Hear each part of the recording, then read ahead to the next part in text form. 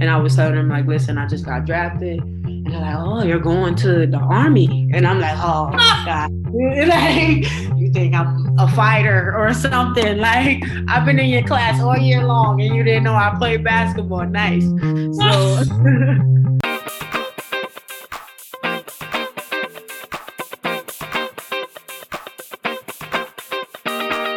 Another season in the books. The podcast featuring current and former professional athletes. They come from all over the world, and many spent their college years studying and playing in the United States. We talk athletics, academics, and, because life is so interesting, a little bit of everything else. My favorites, food and cultural differences. I'm your host, Leslie Knight, 14-year vet in Europe's professional basketball leagues. I played 1 year in Switzerland, and I'm currently on my 13th year in Spain with the club Movistar Estudiantes in Spain's top women's league, La Liga Femenina Endesa. All right, it's about that time, so let's get to it.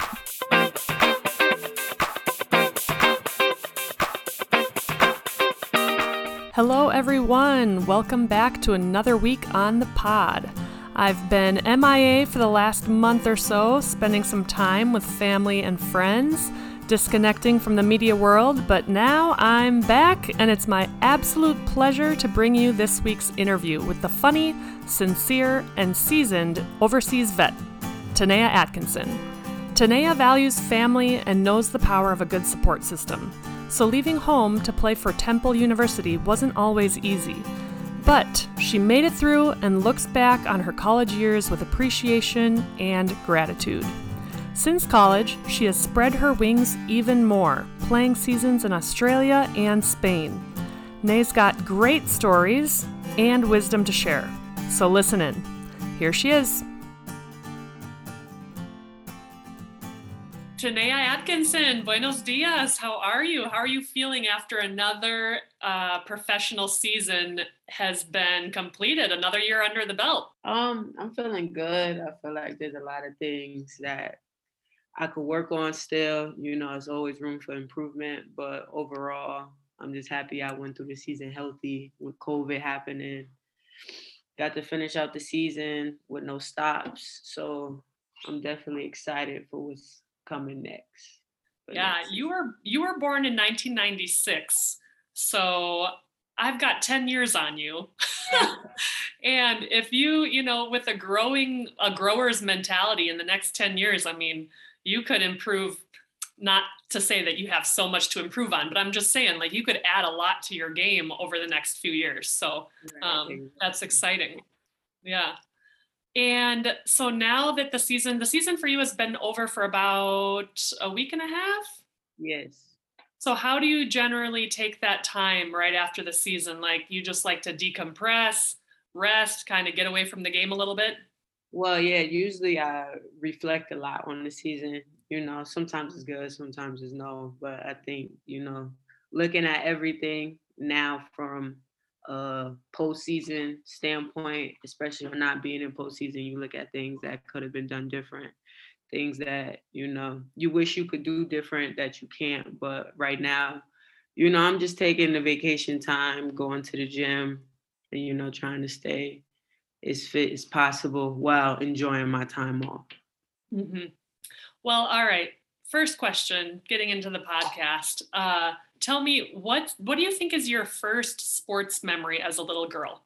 Doesn't have to be basketball, just your first memory. So I think my first ever sports memory is definitely playing with my brothers in a Pee Wee tournament, which is baseball.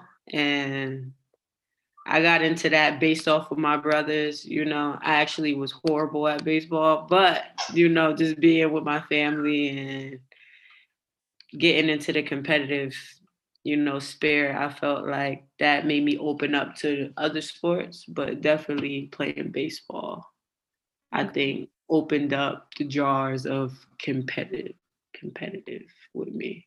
Uh-huh. I did see online that you lettered in softball and soccer in high school. So you started baseball as a little girl and it stuck with you for a while. Yes. So softball, I actually, you know, picked up on it better than I did as a kid in high school.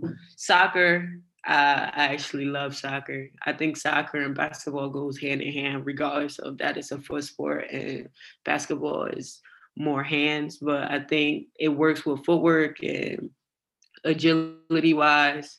So I try to stick with both of those heavy in high school. So basketball could be a lot more easier for me. Okay. And people maybe don't know this in Europe, but baseball for girls in the States or softball is also called fast pitch. So you were playing fast pitch, correct? Exactly. Yes. Okay. And what position did you play? I played outfield. So I was out there, catching home run hits, ending it, kicking it to second base. But definitely, I do miss definitely soccer and softball a lot. But basketball, I think, is where I think I could have been most successful at. So I Yeah. still What was your position in soccer? middle field, center. So you were running. Yeah, I was in the action, grabbing some yellow cards a little bit. Aggressive. But do you have a favorite soccer team here in Spain? Like, do you still enjoy watching it on television and whatnot? Listen, soccer, well, football in Europe, honestly, it's always the competition between Madrid and Barca. Even with teammates that I've had in Spain, it's always what team you like better, because it's always people are with Madrid, people with Barca. For me, I actually like Paris. Paris. I like Neymar. It's one of my favorites. Okay. See, I don't really follow soccer that closely, so I'm not even familiar with the Paris soccer team. But if you say so, because Neymar, he's Spanish, right? No, I think he's Brazil. Okay, I shouldn't even say it because I'm just embarrassing myself. Yeah, but that's my boy. Okay.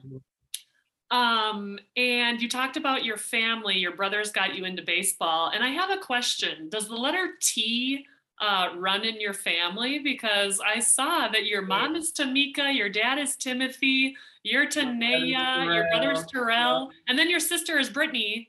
Yes. So basically, like with under my mom and dad, they try and keep it with the T's, but between my mom and my sister, her dad is different dads, and Okay. then there's different moms from my dad having Okay. kids with different women too. So, Gotcha. but with my steady home with my mom and dad under it, there's T's everywhere. Me, like you said, Timothy, Tamika, Terrell, Tanea, is T's everywhere. Yeah, which I thought was funny because I have cousins that are Chelsea, Chester, Chase, and Chad. Yeah. So we when try to keep the family a little bit. Yeah. So when would you say, well, because you have older siblings, I'm assuming that yes, you grew up in a sports-minded family. Yes. Did your parents play sports at all? Nothing. Nothing. I'm not sure where, the athleticism and things like that happen. No, wait, my dad played baseball, but it was like, rec type of thing. He didn't really take it as serious. My brothers, he played baseball and basketball, but again, it was like rec.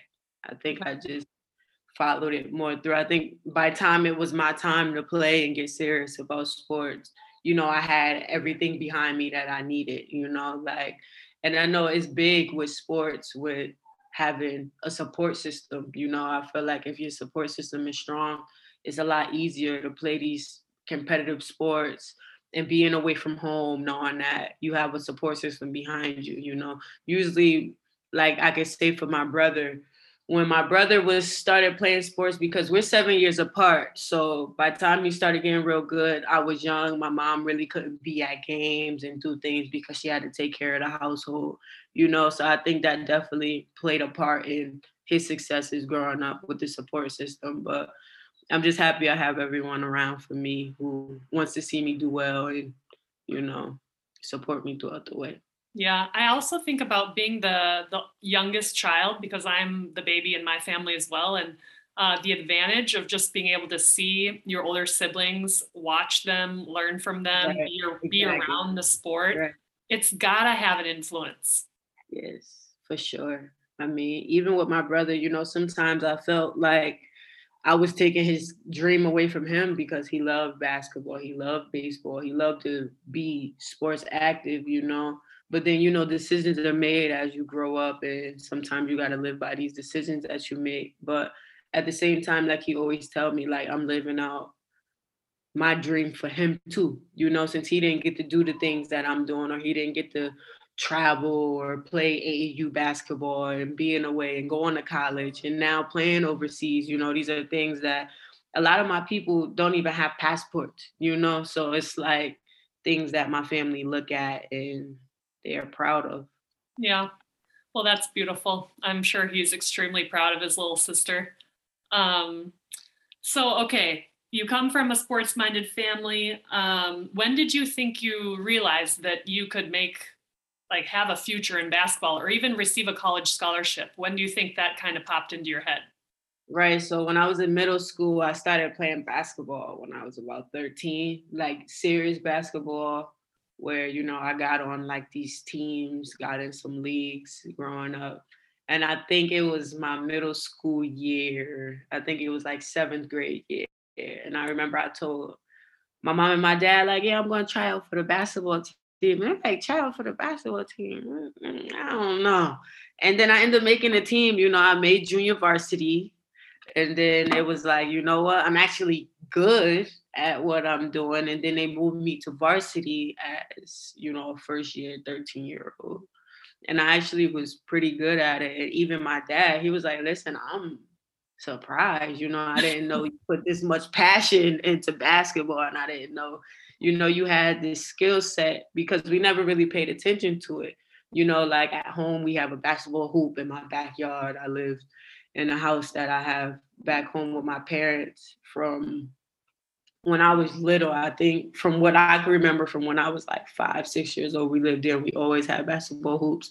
So even me being outside, it's like, oh, she's just outside, not like she's perfecting a craft that we know nothing about. And I think that surprised them when they came to the games or they started coming to practices and seeing my dedication and, my skill level at that age for me to be new at basketball. So then, like I said, the support system came through. It settled in. They started paying for trainers, individual training and AAU teams and just regular circuits that I got to get some exposure. And I got into like the right hands growing up, and people took me in as one of theirs, and they helped me out big for basketball. When did you start playing AAU? I started playing AAU the following year, so when I was 14.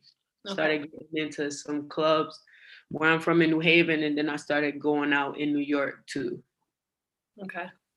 So you were going into like 8th grade or 9th grade? Yes. Okay.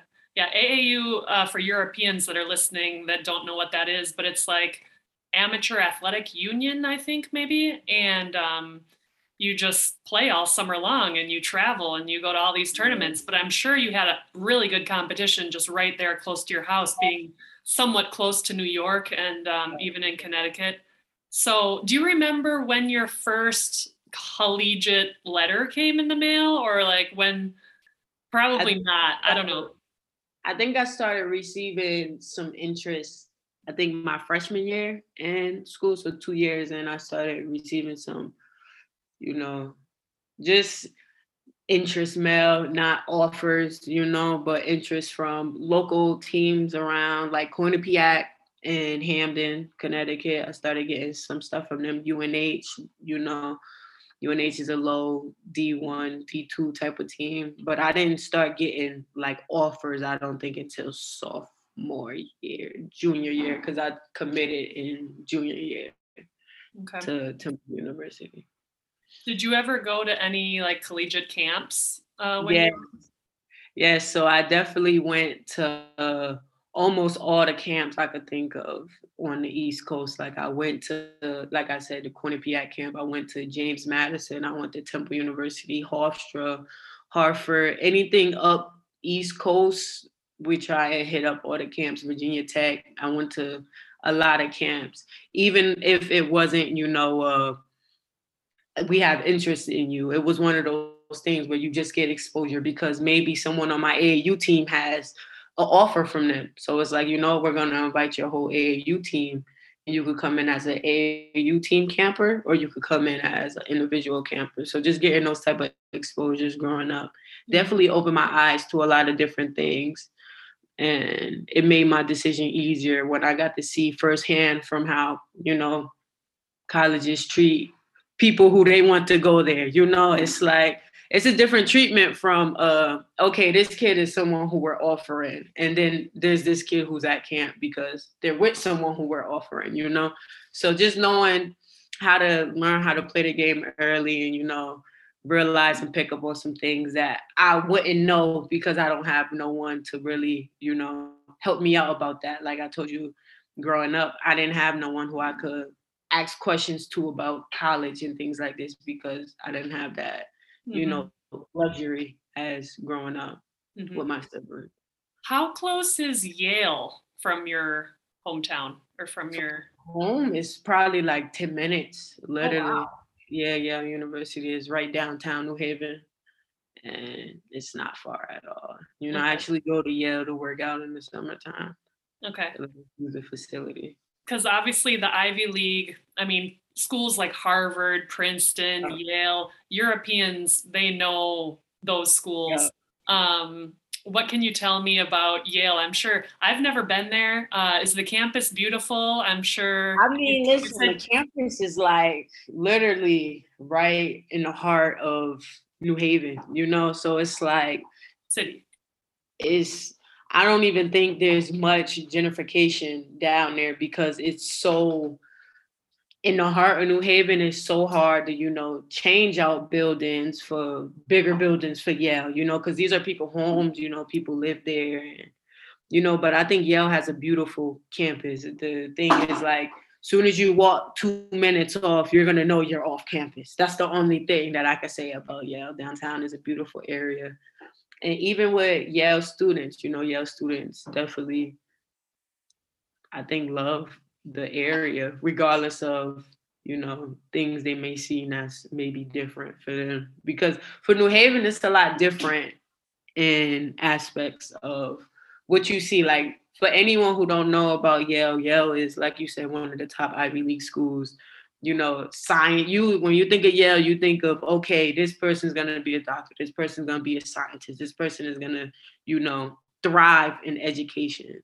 And it's so cool that, it's that type of, I want to say like that type of mindset towards people, and then reality, where when you go to Yale, you see exactly what's around Yale. And it's like, wow, these students are actually, trying to prepare themselves for after college. And they're going through real life things in New Haven where it's, New Haven has a lot of gang violence. New Haven has a lot of, different type of tragedies that happen where, people losing their lives and things like that. So I definitely give Yale students the utmost credit for being able to focus and, still knowing their reason and purpose on going there and not being distracted.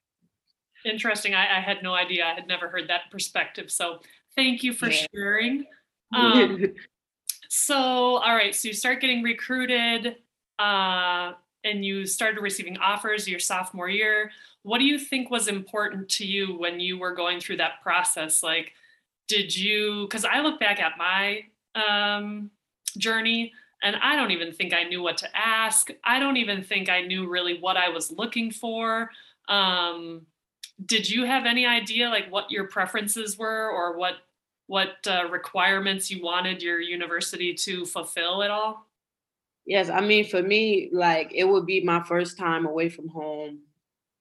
And, I think it wasn't about me being scared of distance, but it was the supportive and my support group that I was worried about most. Because, I leaned on them throughout high school. And even when I started playing sports, I had them. So I felt like I needed to go somewhere where I felt like they could be my second family. Like if I can't get in touch with my mom or my mom can't get here, do I have someone who can help me as if they were a mother figure to me? Do I have sisters on my team where if I can't contact my sister or I need help and I can't get in contact with them, do they have my back? I feel like growing up, I went through some things and I felt like the trust part was the biggest thing for me when signing and being away from home for 4 years. It's like I need to be able to trust these people who I'm with. I need to be able to be comfortable and be my own self within also applying to the job that I'm here to do, which is, go to school, get a degree, and also play basketball. Which can be difficult as a future student athlete, because like you said before, colleges tend to treat people differently if they want you at their school or not, and they tend to tell you everything that you want to hear. Exactly. And when you're going through the process, that's difficult. But so when you committed, you went to Temple, Yes. correct, in Philadelphia? Yes. When you committed, was that head coach and their assistant coaches, were they the same ones that were there when you got there? Yes, they stayed throughout the whole year. We switched out one assistant coach for another coach, but he came in and he also treated us like he knew us forever. It wasn't a never dull moment with our coaches. I felt like they had promises to us and we had promises to them. Like before we came to the school, they asked us, like, what do you want or where do you want to see yourself within these next 4 years? So we have an understanding on how to push you in a way where we could get you there. Or we have an understanding on what buttons not to push. Like if you telling me you want to play professional or you want to go to the WNBA or you want to be overseas playing, you need to know what type of way we need to push you. Because with my coach, she played with Dawn Staley in Virginia. She played pro a little bit. My assistant coach played at UConn. My head coach coached assistant at UConn. So these people know what it takes to be a pro. They know the sacrifice and they know all the hard work you have to put in. So I was glad that they had those conversations with us in the beginning of before we even got there. They made sure to understand and know how to treat the players and talk to the players within knowing also what they want for themselves. Because I had teammates who say, I'm good at basketball, but I want to be a doctor. So if I could get my degree and I could go to school 4 years and then pay 4 more years, I'm only paying 4. So as much as I want to compete and do things, I know my priority first is being a doctor, not a basketball player. So I think that's very important for people to know the difference, and especially knowing your players and wanting to learn about your players instead of just, pushing them to a limit where you could either make or break them. Mm-hmm.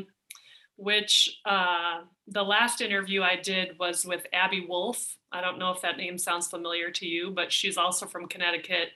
And she played for Barca this year in Liga Challenge and played in Zamora last year. But I asked her the same question. What do you think about the transfer portal? Because these days it seems like so many players are in the portal and so many players are looking to transfer.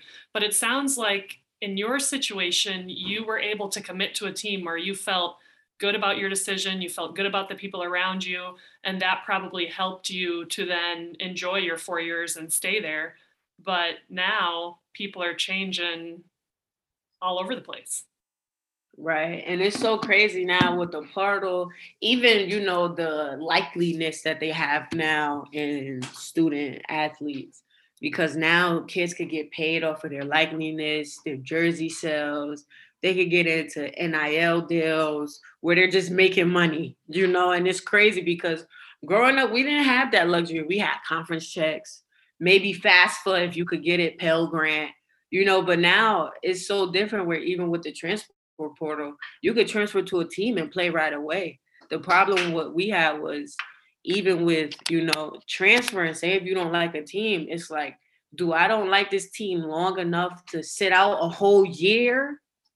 Or can I stick it out just to get through these 4 years? Because now you transfer, you play right away. Before you transfer, you got a red shirt, you got to sit a year, then you have to come back. So it's like, do I really hate this team this much to leave and sit out an extra year and then play? And now I got 3 more years of extra. It's like could pick and choose. But now I think these kids now are so spoiled. Like you get paid off of people buying your jerseys, you get paid off of, having sponsors, and it's so different now. I don't even know what's going on now. I can't even believe it because it's like all the kids are getting whatever they want. But when basketball was, tough and hard, it's like we had to fight it out and get through the year with a conference check, or we had to get through a year hoping we get fast for extra money. And these kids are just getting paid because people like them. It's crazy. I don't know. It's different, I'm telling you. It's interesting to hear you say that because I'm so far removed from college and I don't really have close friends that are playing anymore. So I actually wasn't even aware they're getting paid for, jersey sales, and I don't know what else you said. Now they get NIL deals where they could sign with, like, even Paige Beckers. I think she signed with Steph Curry. So it's so much different things you could do now in the college world, and it's so crazy because it's like before we would get in trouble for posting or tagging someone that's not sponsored for you. Like, say if Temple is Nike, if I post Under Armour, we would get in trouble for that. Nowadays, if you post whatever you want, you get more money. You could be sponsored by local pizza places and get paid from. It's crazy now in college. It's unbelievable. Wow. I had no idea. You're blowing my mind right now. And Paige Beckers went to the high school that I went to, actually. Yeah. Yep, Minnesota. Whoop whoop.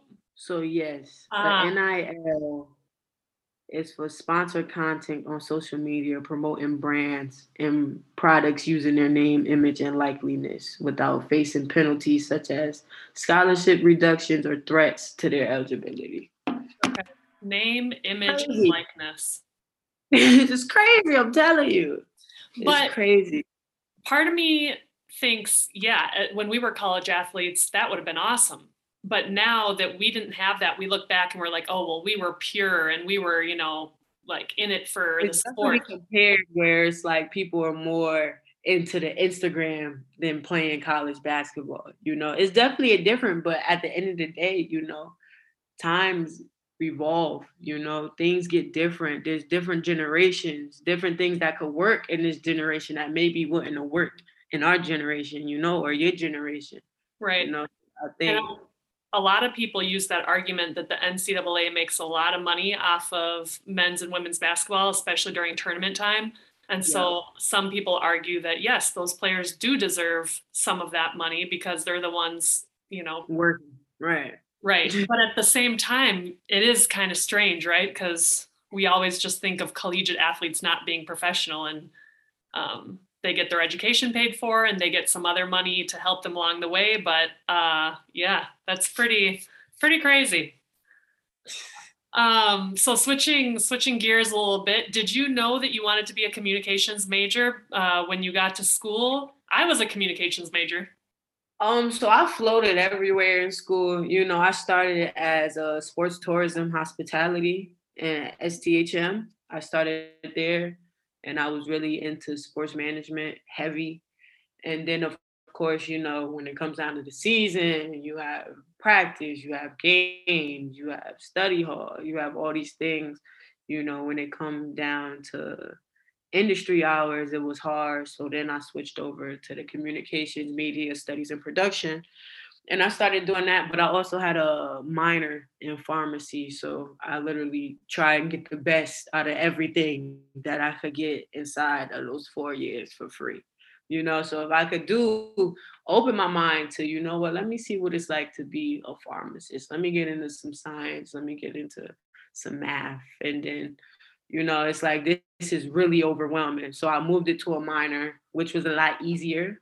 And then I got into, the sports commentating. So in college, I had an internship with ESPN. I did some things in the sports commentary, play-by-play. I worked with volleyball and I worked with soccer, which was dope, I think.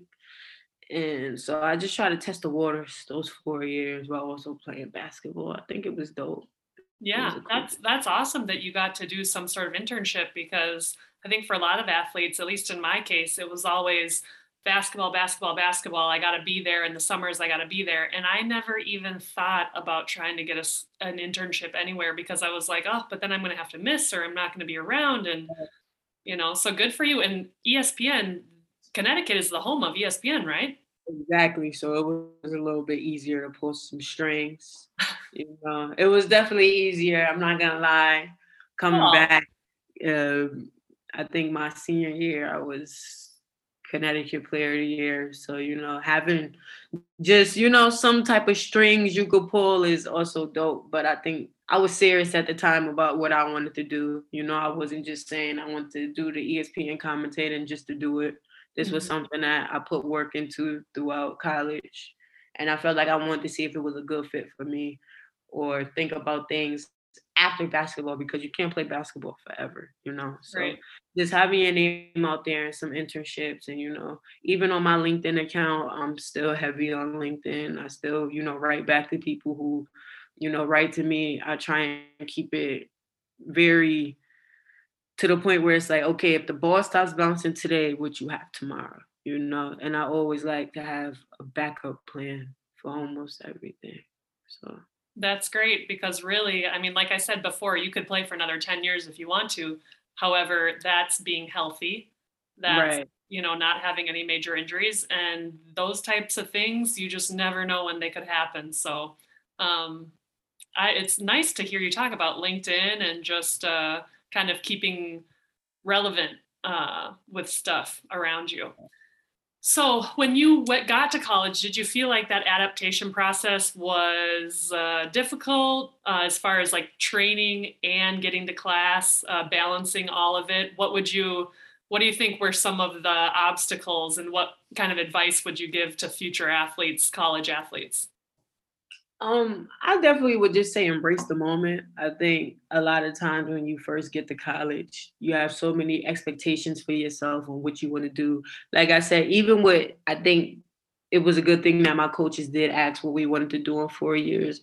But I think at that time we should have just, slow down and embrace the moment. Whereas you're in college, it's your freshman year. You're gonna go through ups and downs and you're gonna go through hard times where you want to quit because right now you don't know any fight. You're young, you're 17, 18 years old maybe.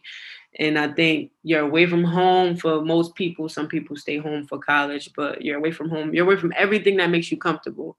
And instead of embracing what you have in front of you right now, looking forward 4 years is very tough because now you put pressure on yourself to be what you expect yourself or you look at yourself to be. So I definitely would just say embrace the moment and take it day by day because with college is a long season. Whether you go through summer school, whether you go through postseason, preseason, it's a long season. And when it comes down to basketball and on top of studies, getting proper sleep, making sure you're eating the proper food is so much that could damage so many people. And I know a lot of people I play with in basketball in college who don't even want to don't even want to pick up a basketball anymore. So I think it's about how you go through with your process and what exactly do you want out of it. And I think you only know that by going day by day. Looking forward is too much. I think it's too much pressure for yourself, especially at a young age. It's a lot of pressure. It is a lot of pressure, and we're seeing more and more just things in the media about mental health and the health of athletes because it's a lot. I mean, I look back in my freshman year, I was like, I needed a nap every day before practice. Otherwise, I didn't think I was going to be able to make it through. And then by the time senior year came along, I was like, I got this. But that first year, it's just a lot on your plate coming at you. Right. Um, so, with those ups and downs that you faced, how would you say that you went about kind of dealing with more so the downs? Did you? So the good thing that we did have access to a lot at Temple University is we had a sports psychologist where they traveled with us, was at practice. Even off days you could come in. You know, if you want to book a 30-minute session, hour session, you book it. And sometimes the sports psychology is not just about sports, you know, it's about bigger things. Whereas if, say, you're missing your parents, you're missing your family back home, these are things you could talk about with them instead of, you know, talking to a very competitive coach where it's like, listen, I miss my people back home, so I'm not really playing well. A coach is gonna be like, listen, you signed up for this. This is your job right now. You know, like you want to be a basketball player, you got to go through this, you got to go through that. And I think for sure the sports psychology that we had at Temple really, you know, he weathered a few storms where even for me, I felt like when I was going through things with depression, anxiety, these type of things was really cool that we had to talk to psychology about it, because it's like for me, I'm not really into therapy. I mean, I try to do some type of therapy here and there, but opening up is very difficult for me. So I think of not having the therapist name on the door, and sports psychology, you look at it a few ways different, I think. Well, especially for me, I could say that. Yeah, it's great to hear that from someone who's a little younger than I am, because we had a sports psychologist, but they came like once or twice and it wasn't something consistent. But I Right. think now in today's world, a lot of programs will have those resources available, and it's important. So Yes, 100%. And sports college, he was literally at games. He traveled, practice whenever we needed.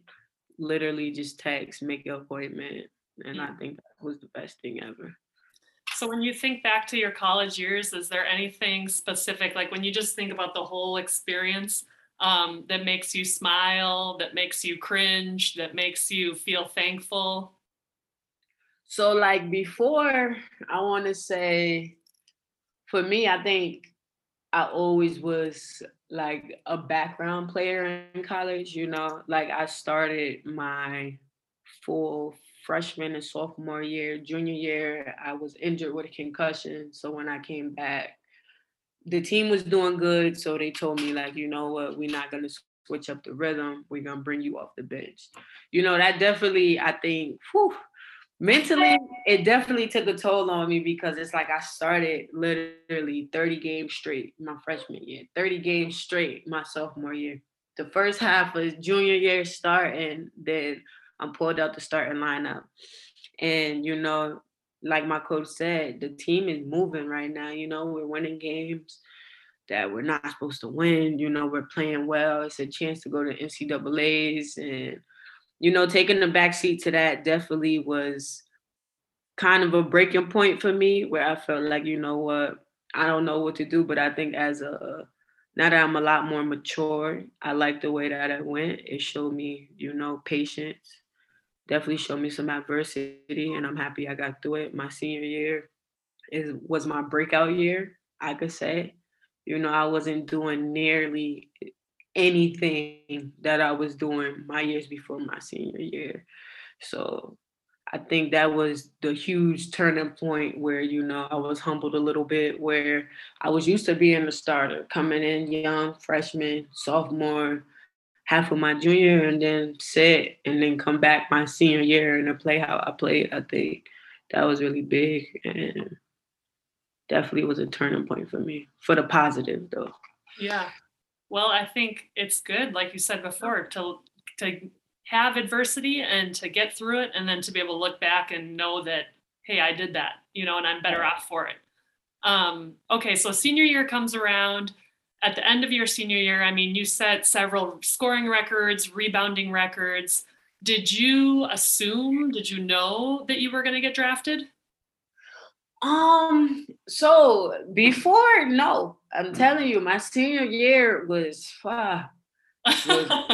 telling you, my senior year was unbelievable for me, I could say, you know, like I broke, like you said, I broke the scoring. I was second all time men and women in scoring, second all time, 1,000 rebounds, 1,000 points.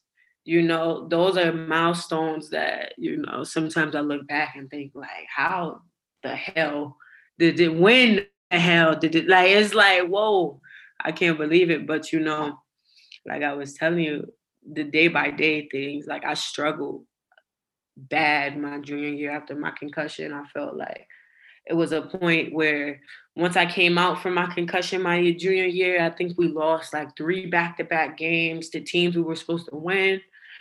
And that made me even make my concussion worse, I'm sure, because I was stressing, thinking about things I shouldn't be thinking about, trying to rush back, get the concussion test clean and clear so I could play. And only thing I was doing was damaging myself more. But I think from the outcome of my junior year of us going to the NCAAs the first time for me and just having that experience, I think that put so much drive to me in my senior year. And one of my best friends, Aaliyah, she tore her ACL in summer workouts. So she was supposed to be the one, she was supposed to be the one that goes to the WNBA. She was supposed to be the one that gets, player of the year, first team all conference. She's supposed to be that player. And I think I had big shoes to fill. But like I said, with support system and having people behind you, they really showed me that, this is your team and we need you to take over. If it's too much for you, you let us know. But right now we think you can handle it. And I took it with me and I worked my ass off and I try and be the best I could be. And granted, we didn't win a lot of games my senior year, but I think me as a player, I definitely that year turned me into a pro, I think, more or less, because years before, of course, I had dreams of going to the WNBA, but in reality hits you somewhere in college. College is a very humbling experience where you play against great players. Like we played against UConn every year, 3 times a year, 3 maybe 2 times conference come around, you play them 3 times. It's humbling, I'm telling you. You just getting your ass kicked all year round. Like it's humbling. Who was playing for UConn when you were there? My freshman year, Breanna Stewart, Gabby Williams, Stephanie Dawson, Mariah Jefferson. You got Katie Lou didn't come in until I think my junior year, my sophomore year. But yes, you're playing against these people every day, or you have to play them because they're in your conference. You got to go to Connecticut, where I'm from, to go. And I have almost 100 people there to see me play, but it's UConn, so we're losing by 50. It's like it's a humbling experience.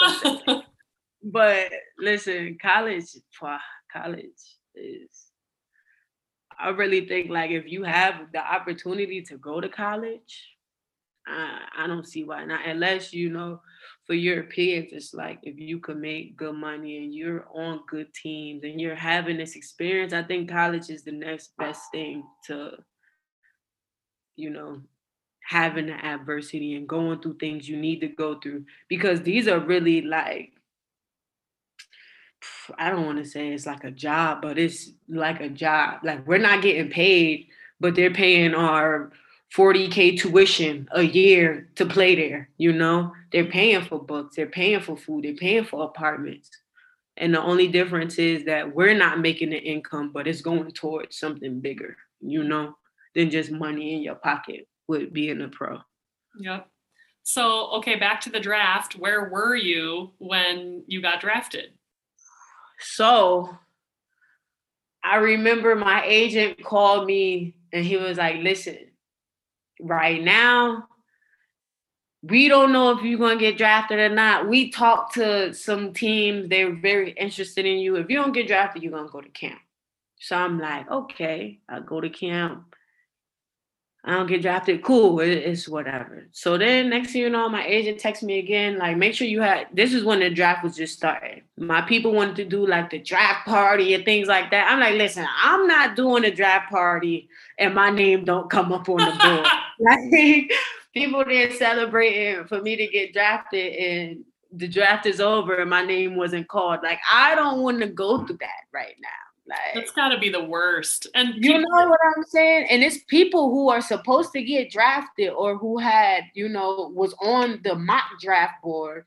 And one time come the draft, they're not chosen. And those type of things have to be devastating or even a little bit, you know. Especially if you're all dressed up and you're at the draft. I'm assuming there are people that are at the draft that don't even end up getting drafted. And don't get me wrong, the experience is cool, but don't nobody want to go through that. Like, it's a lot of pressure, for one, from your family.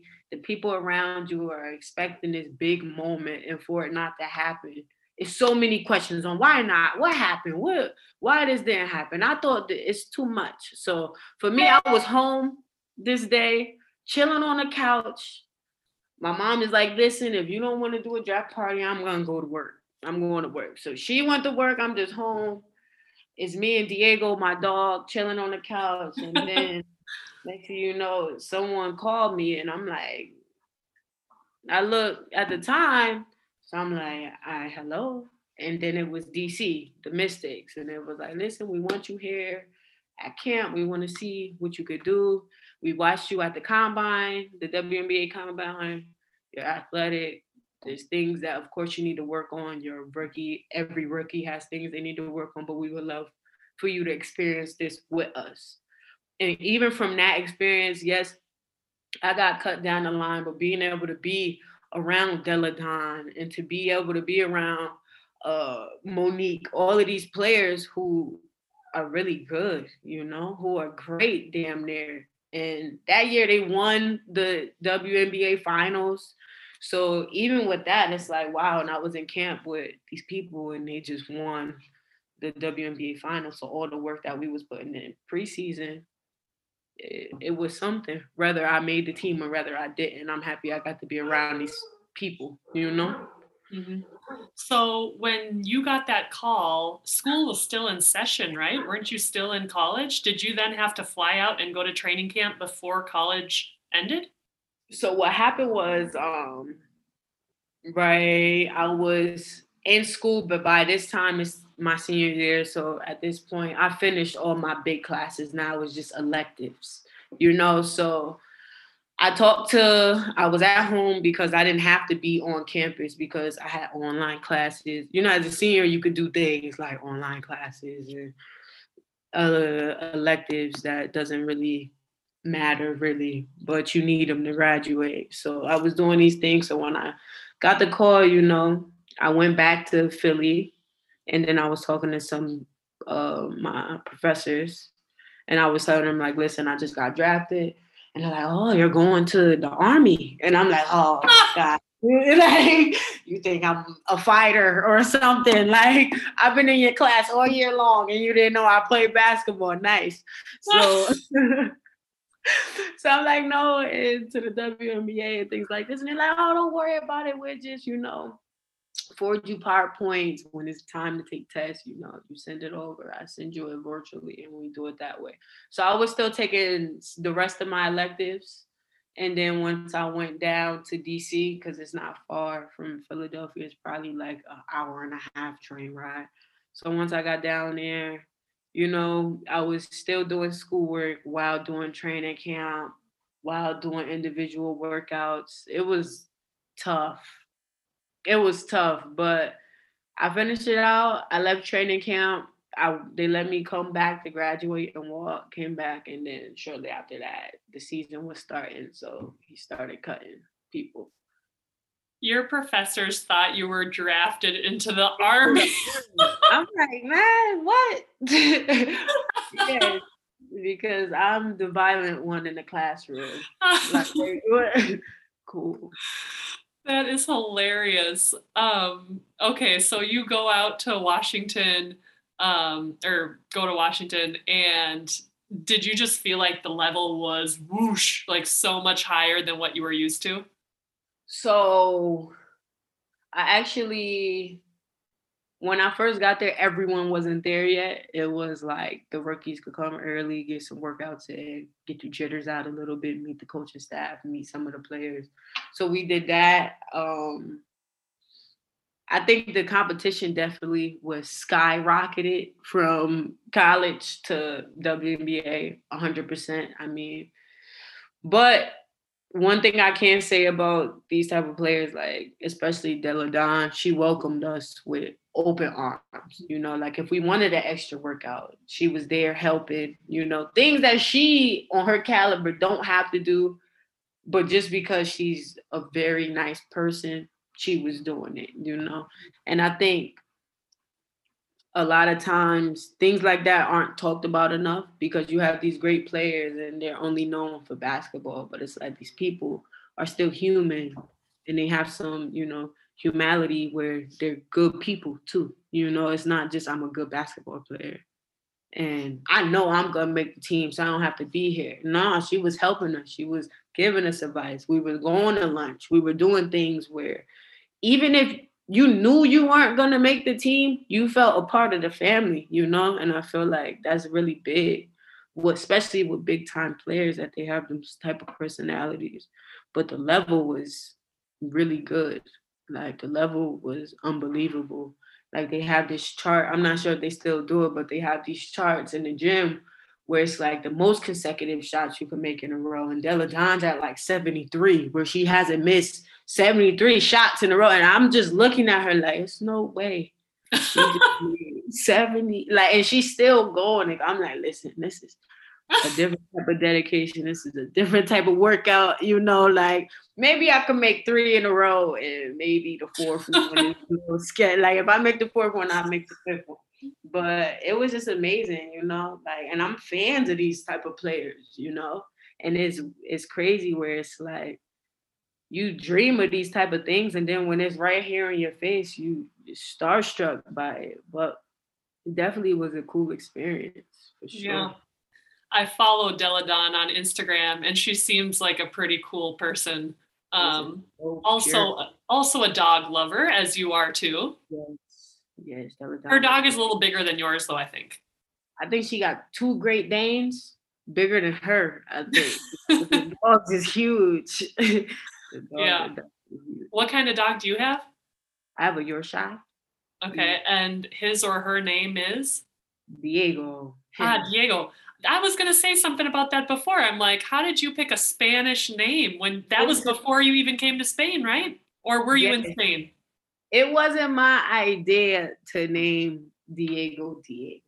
Okay. So I got the dog in my senior year at college, the beginning of my senior year. Diego's going to be turning 5 in August. A big milestone for him. But I did not name him. I let my nephew name him. He likes Diego, Dora, them type of characters.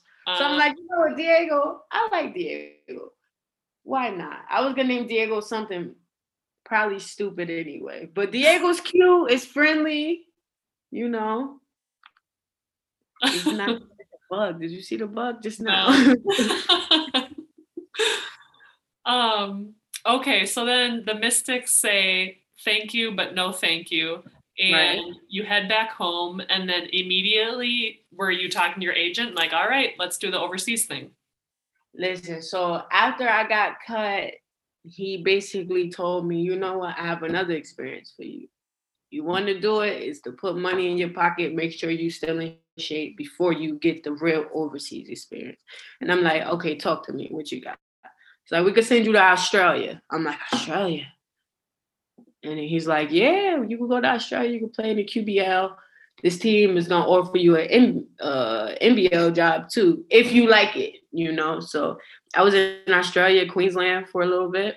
Queensland, Australia. It was a dope experience. And then while I was there, I got the offer from Tenerife, 2nd division. And I'm like, listen, 2nd division, I just came from the WNBA camp, did these things, and I could only get 2nd division. And he's like, listen, a lot of things about 2nd division, there's a lot of, thoughts and opinions on it. But for the Spanish league, 2nd division is probably better than a lot of 1st divisions in other countries. It's competitive. And the team they're going to is also fighting to get promoted to 1st division, which will open a lot more doors for you, So I went with it. I'm like, you know what? I Googled Tenerife. I'm like, listen, this look like a resort. I mean, why not? I've never seen nothing like this in my life before. Let's go for it. Went there, played well, got promoted, and now I'm in first division. So that first year was second division, and then the following 2 years, the team was in first division. Yes. So after I came there my first year when we was in second division, my very first year, we got promoted in the first division. And then we stayed there from that year last year. So it was a fun experience. Yeah. Well, hey, congratulations to you for going to Australia and then going to, Tenerife, because your support system, you went to school about 3.5 hours away from your hometown, and all of a sudden you're going all the way across the world to Australia. That's a long flight. So I'm proud of you. Flight. Yes. Thank you. I appreciate it. Yeah. So, okay, we gotta get to the end of this interview a little bit, but what would you take away from your experience in Tenerife, like outside of basketball? Did you have a car? Were you able to go explore? Yeah, so I had a car, I had my own apartment. I think the best thing was having a car because Tenerife is a very dope island. I went to go see the volcano. I went to go see the south of Tenerife, which is more touristy. Like, you're going to see a lot of Americans on the south of Tenerife. And the experience off the court was definitely, I didn't imagine Tenerife to be what it was because I was so into the basketball world, but once I got to visit different things, meet different people outside of basketball, I think that opened my eyes up to explore side that I'm not really used to. I'm not used to walking up mountains and, seeing the volcano, and I'm not used to, I'm not used to doing these things. So I think once I did open myself up, I had a really good experience off the court. And I think once you're having a good experience wherever you are off the court, the vibes and the feelings are easier on the court because you're more comfortable. Right. Would you say that the coast that you experienced in Tenerife is quite different from the coast of New Haven? Yes, 100%. 100%. Yes. 100% different. Just because it's more like exotic, or I've never been really to the East Coast. I've been to New York, okay, but I don't know the East Coast coastline at all. Yeah, well, it's cold for one. It's right. Cold in East Coast. It's a city filled. It's really urban. It's not really suburban, more or less. There's noise all the time where you could be sleeping and there's trucks going. It's just busy, I could say. And I could say in Tenerife, it was a lot more slowed down. Chill. Yeah, that's beautiful. I've been to La Palma, where the volcano was going off earlier this year. I went there last summer before the volcano went off, but now I have the desire to visit the other islands in the Canaries because going to I think it's called the Teide, is the volcano. Yep. It would just be cool to go and see that. But all right, so rapid fire, kind of at the end here. Rapid fire. Well, not really, but I call it that anyway. What's your jersey number and why? 22. Honestly, I picked it in high school and stayed with it. I liked it. There's no meaning behind 22. Okay. I just picked it and stayed with it. And you were always able to have it? Yeah, surprisingly, yeah. So it's like, why not keep it now? I have no reason behind 22. But did they ask you what number, like when you went to the Mystics, did they have? Yes, they asked me what number I wanted. Funny story, Tanara Moore from Guernica, she actually she was 22 in college. And I remember she wrote me and was like, listen, I know you say that you wanted 22, but I love that number too. Like, you have any special reason? I'm like, listen, you want 22, you can have 22. I don't think I'm going to make the team anyway. So if you want it, you can.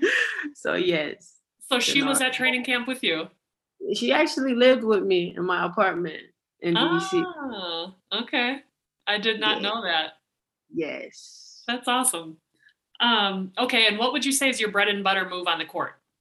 Woo. Anything going right hand to the basket. Okay. Pushing it in there. Strength, strong, and quick. Going right. Anything going right, I'm comfortable with. Okay. Left. Even like you prefer all the way to the rim or would you pull up? I'm starting to get into my little pull-up bag, but I got some work to do with that. But definitely, I think finishing around the rim, going right hand is bread and butter for me. Okay. And when you fly overseas, like when you went to Australia, when you came to Spain for the first time, was there any sort of food product or anything you brought in your suitcase thinking like, I need this? Yes. So I always bring seasoning with me from America, usually all-purpose seasoning, lemon pepper, Obey. I always love bringing seasoning. Food-wise, I always bring like Rice Krispie treats. I love Rice Really? Krispie. Yes. But other than that, and like hot sauces, like mango habanero sauce, hot sauce, red hot, Louisiana jerk seasoning, and Okay. that's about it. I think you're the first person out of, I don't know how many interviews I've done, 80 something, that has said Rice Krispies.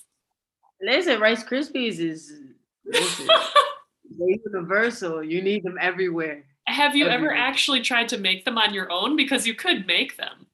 Well, actually, do they even sell Rice Krispies in the grocery stores? Because I don't know if I've seen them. I'm not really a baker. I'm not gonna lie to you. I can make some cookies, but Rice Krispies, I don't even think I would try and waste my time with that. Like I could Okay. make some cookies and some brownies and maybe bake a cake, but Rice Krispies, I wouldn't even do it.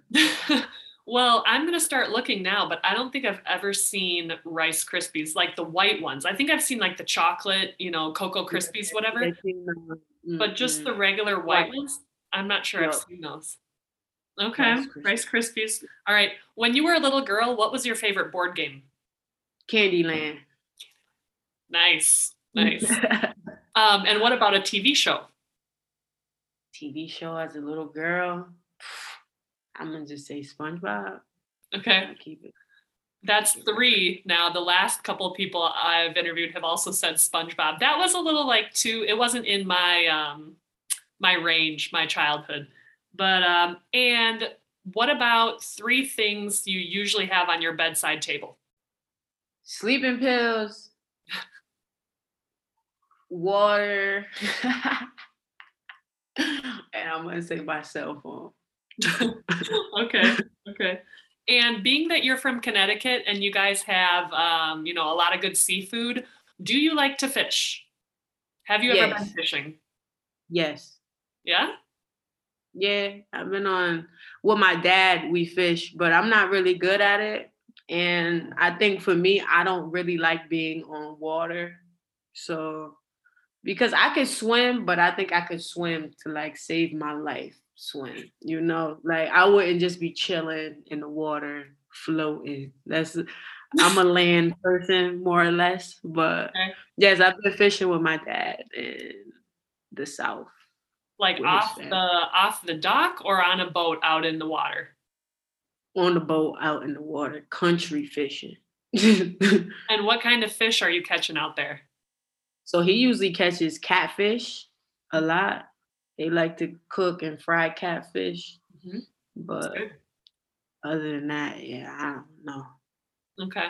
And then lastly, I mean, you're an East Coast gal, but I can't say that I really can tell an accent. Like if I were to meet you without knowing where you were from, I don't think I'd be able to put my finger on it. Is there a typical Connecticut East Coast accent?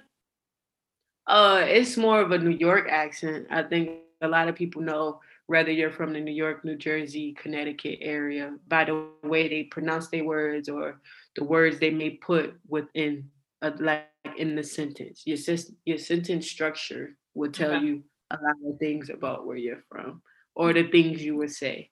Would you know that I was from Minnesota? No, No? not at all. No. Not at all. I think my accent has changed a little bit maybe because I remember interviews from high school and I would listen to them. Oh man, I had a bad Minnesota accent. It was like, yeah, we can really shoot the ball. And, it was bad. So, well, Nay, thank you so much for joining me. I appreciate your time. I'm glad I got to get to know you a little bit better. And, good luck this summer, whatever you're up to. And we'll see where you're at next year. Thank you, Les.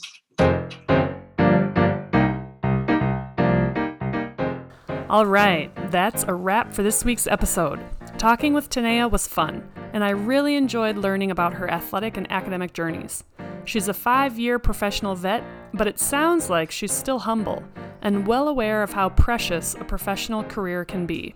Sometimes here today and gone tomorrow. I'm hoping to see her for several more years in the Spanish League, though. And the next time we see each other, she might just meet our new babe. Nay, are you listening? Isn't that just wild? To think we'll be adding another human being to our family in just a couple months still blows my mind. Life is really something else. Anyway, that's all for today. I hope you enjoyed today's episode.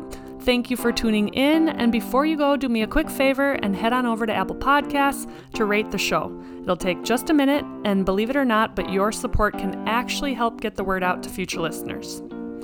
Signing off for this week, I'm your host, Leslie Knight, wishing you all a safe and healthy week.